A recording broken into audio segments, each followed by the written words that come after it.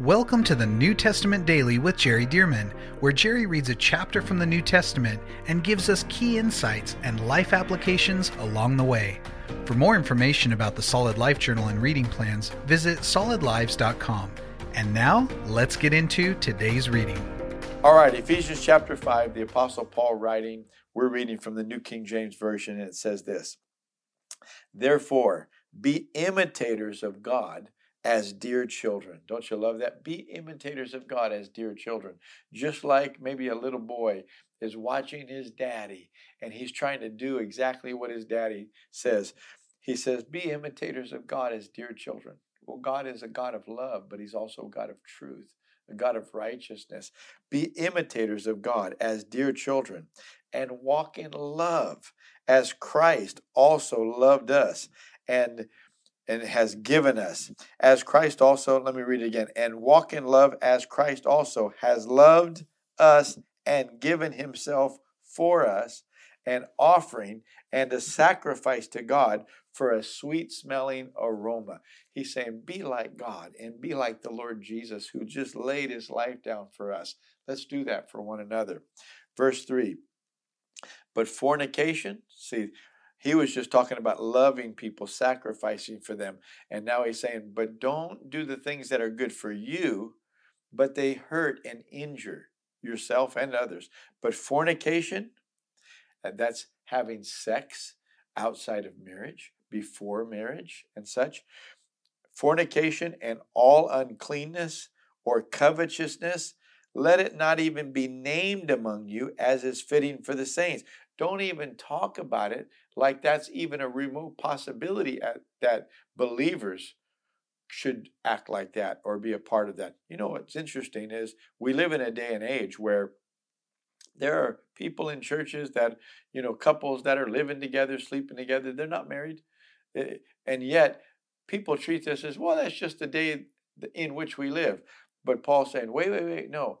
The flesh and sin and lust and disobedience have always been around, but it's never acceptable, and we shouldn't get used to it and just talk about it like it's okay. Now, of course, when people come into the church and they don't know any better, they're not discipled, well, nobody should be getting on anybody's case.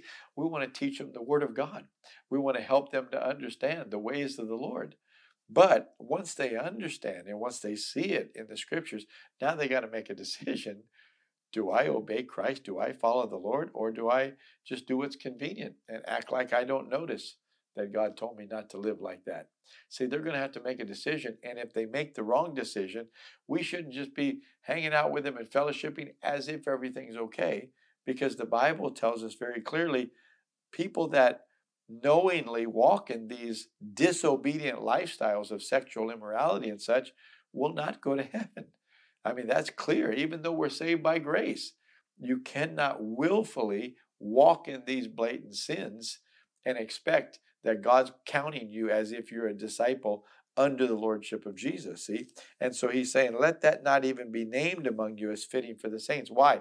Because it'll train other people, and especially young people coming up, that, hey, it's okay, you get to make your choice and how you live, and God just loves you and has grace for you, and it's okay. He said, don't even let that be named as is fitting for the saints. Neither filthiness, nor foolish talking, nor coarse jesting. He said, even be careful when you joke, because we can joke and have fun, but sometimes the jokes go too far, and now you're injuring people. Coarse jesting, which are not fitting, but rather do something that is fitting, rather giving of thanks. Now that's fitting. Let's be thankful. Let's be thankful to God. Let's be thankful to one another, etc. For this you know, that no fornicator, unclean person, nor covetous man who is an idolater has any inheritance in the kingdom of Christ and God. This is not incongruent with what he says in Corinthians and Galatians and other places in the New Testament, that no, you cannot live those lifestyles willingly and expect to have an inheritance in Christ and even go to heaven. You can't. So he goes on to say, let no one deceive you with empty words, for because of these things, the wrath of God comes upon the sons of disobedience. He's saying, Don't let anybody in the church be deceived that you can live like this. He said, because of these lifestyles, because of these kinds of behaviors, the wrath of God is being poured out on the unbelievers. So why would we think that we could do what the unbelievers are being judged for? No, we can't. We were saved out of that, see? And so notice in verse 7, therefore, do not be partakers with them. Don't be partakers of the sins, and certainly don't be partakers of the judgment that happens. Verse 8, for you were once darkness, but now you are light in the Lord. You were once like that. You were in darkness. You didn't understand. But now you're not like that anymore. You're light. You're in the Lord. Walk as children of light. For the fruit of the Spirit is in all goodness, righteousness, and truth, finding out what's acceptable to the Lord. I want to touch on this for just a moment. Notice he said the fruit of the Spirit is with all goodness, righteousness, and truth, finding out what's acceptable. There are a whole lot of folks that I've seen that they don't really want to know what the Bible says about their behavior and lifestyle. And even when they kind of have a hint that what they're doing may be wrong, they don't want to research it because they don't want to know the truth. He said, no, don't be like that. Find out what's acceptable. Be one that leans in and says, hey, I want to know, am I doing the right thing here? Because I want to be pleasing to the Lord. I want to find out if what I'm doing is acceptable to God. That's a believer. That's a true believer that wants to know the truth and wants to know, hey, even if I don't want to change, I want to change because it'll please the Lord and it'll be right with God. And I want to be saved anyway. I want to walk in the salvation of God. Verse 11, and have no fellowship with the unfruitful works of darkness, but rather expose them.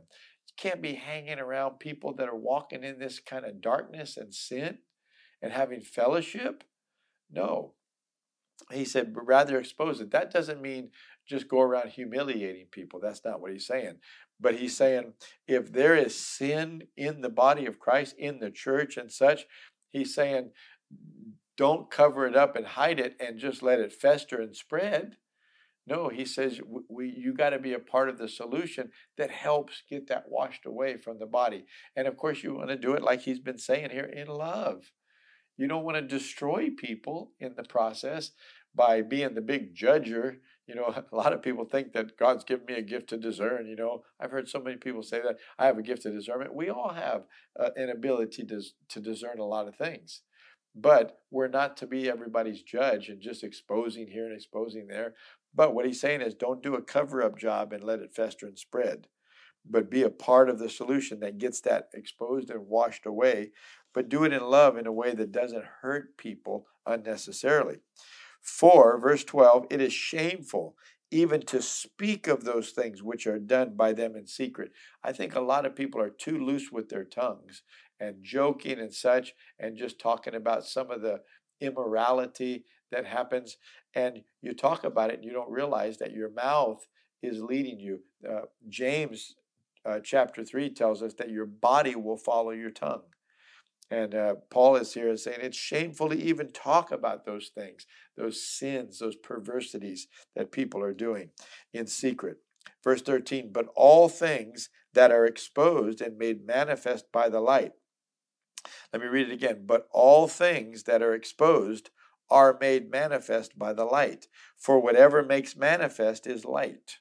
Verse 14, therefore he says, awake you who sleep, arise from the dead, and Christ will give you light. And he's talking to people that are unbelievers, awake. But he's also talking to people that are so-called Christians and may even be believers, but their minds are darkened and they're asleep spiritually.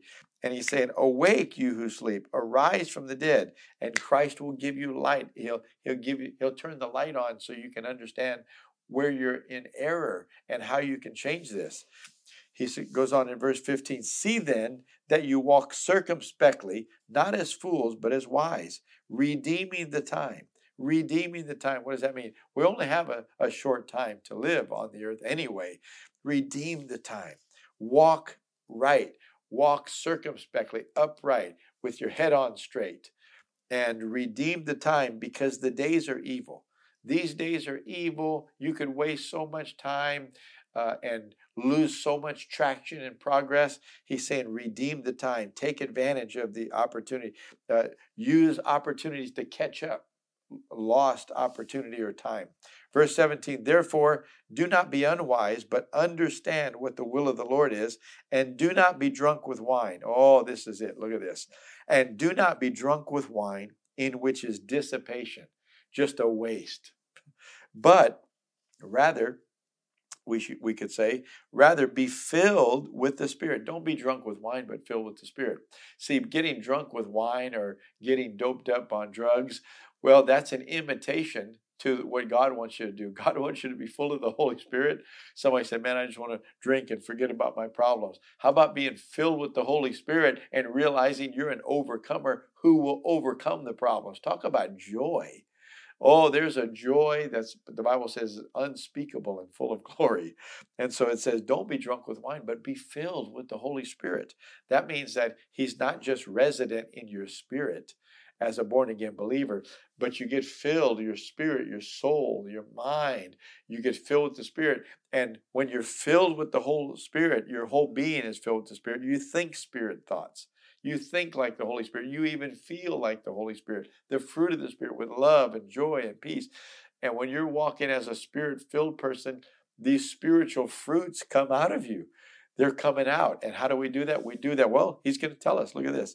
Be filled with the Spirit, speaking. Be filled with the Spirit, speaking. A lot of people think you're filled with the Spirit by drinking, taking something in. And we do need to take something in. But let me tell you, in this New Testament era, we're filled by the Spirit speaking. When the disciples in Acts chapter 2 were filled with the Holy Spirit, they began to speak with other tongues. And Jude, verse 20, says, beloved, building yourselves up on your most holy faith, praying in the Holy Spirit. So he says, but you be filled with the Spirit, speaking to one another in psalms, in hymns, in spiritual songs. That would include in other languages, in spiritual language by the Holy Spirit, in spiritual songs, singing and making melody in your heart to the Lord. And so by worshiping God, praising him, thanking him, you get filled with the Spirit while you're doing that, including spiritual language of singing and giving thanks to God. Verse 20, giving thanks always for all things to God the Father in the name of the Lord Jesus Christ, submitting to one another in the fear of God. Submitting to one another in the fear of God. Wives, submit to your own husbands as to the Lord. For the husband is head of the wife, even as Christ also is the head of the church, and he is the Savior of the body. Therefore, just as the church is subject to Christ, so let the wives be to their own husbands and everything. Now, he's talking about some pretty heavy things here, and he's going to talk about some more heavy things when he gets to the husband. But notice, even before the wives, it says submitting to one another. That our posture in the body of Christ should be a posture that if anybody says something that's true, maybe even that's a correction for us, to us, of us, what do? We submit. We submit. Or if somebody needs some help, they may not be our leader, but we see they genuinely need some help and they say, hey, can you give me a hand? Give them a hand. Submit to one another. See, so even before he talks about wives with husbands, he says, let's all be submissive to one another. Let's all be humble like this. But then he says, wives, submit to your own husbands as to the Lord.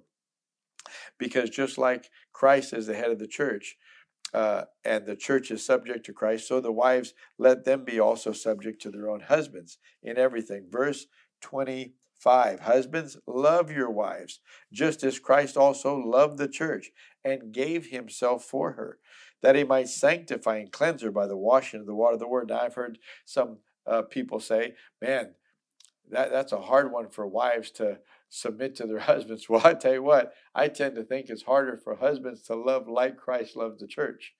It's easier to submit like the church submits to Christ because the church honestly doesn't do a very good job of that.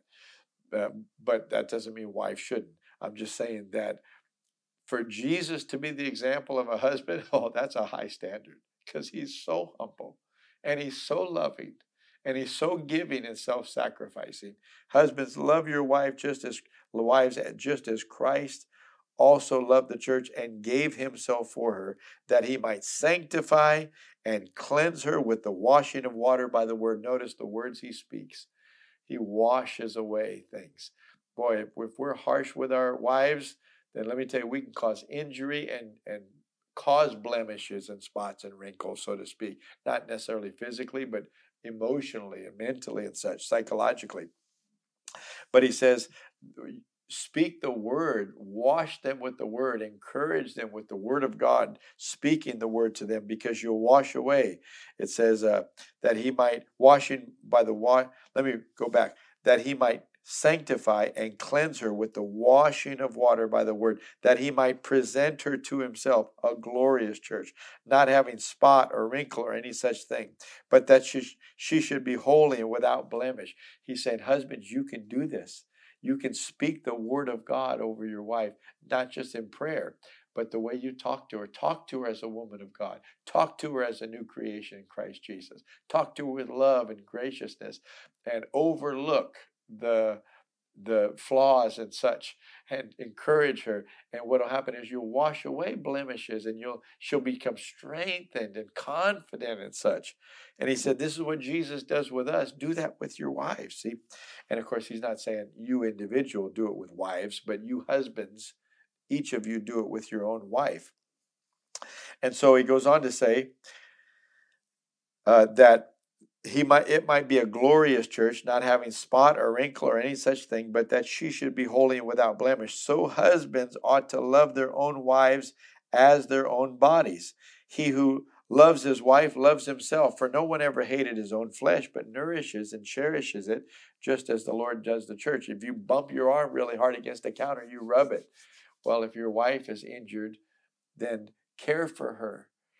Care for her like you would care for your own arm when you rub it. Be gentle, caress her, so to speak, even with your words. Protect her and care for her. So no one ever hated his own flesh, but nourishes and cherishes it, just as the Lord does the church. For we are members of his body, of his flesh, and of his bones.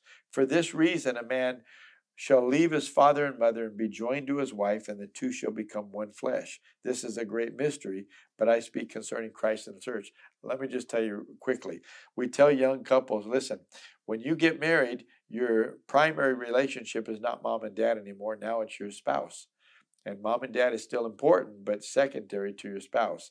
For this reason, a man shall leave his father and mother and be joined to his wife, and the two shall become one flesh. But notice this.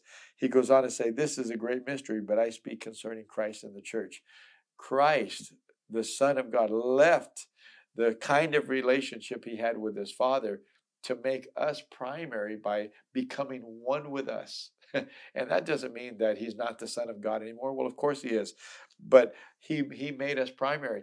It's bringing this up in this passage that he left his Father to be joined to us, for us to become one. And then it goes on to say, this is a great mystery. Well, it is. But I speak concerning Christ and the church. Nevertheless, let each one of you in particular so love his own wife as himself, and let the wife see that she respects her husband. What a powerful chapter, I tell you. Lord, help us to do it in Jesus' name. Thank you for joining us for the New Testament Daily with Jerry Dearman. And thank you to those of you who have partnered with Solid Lives to help get this daily podcast and other resources like it to thousands of people around the world. If you would like to partner with Solid Lives, visit solidlives.com/give. To find out more about the ministry of Solid Lives, how you can be a part of this church planting and disciple-making movement, or for more great teachings and resources by Jerry, visit solidlives.com. We also want to invite you to check out Jerry's other podcast called The Jerry Dearman Podcast. Here, Jerry shares with us at least weekly from God's Word, challenging us and equipping us to fulfill the amazing plan that God has for our lives. You can find links to this podcast as well as Jerry's YouTube channel online at solidlives.com. Thank you again so much for joining us, and we'll see you right here tomorrow as we jump into the New Testament Daily with Jerry Dearman.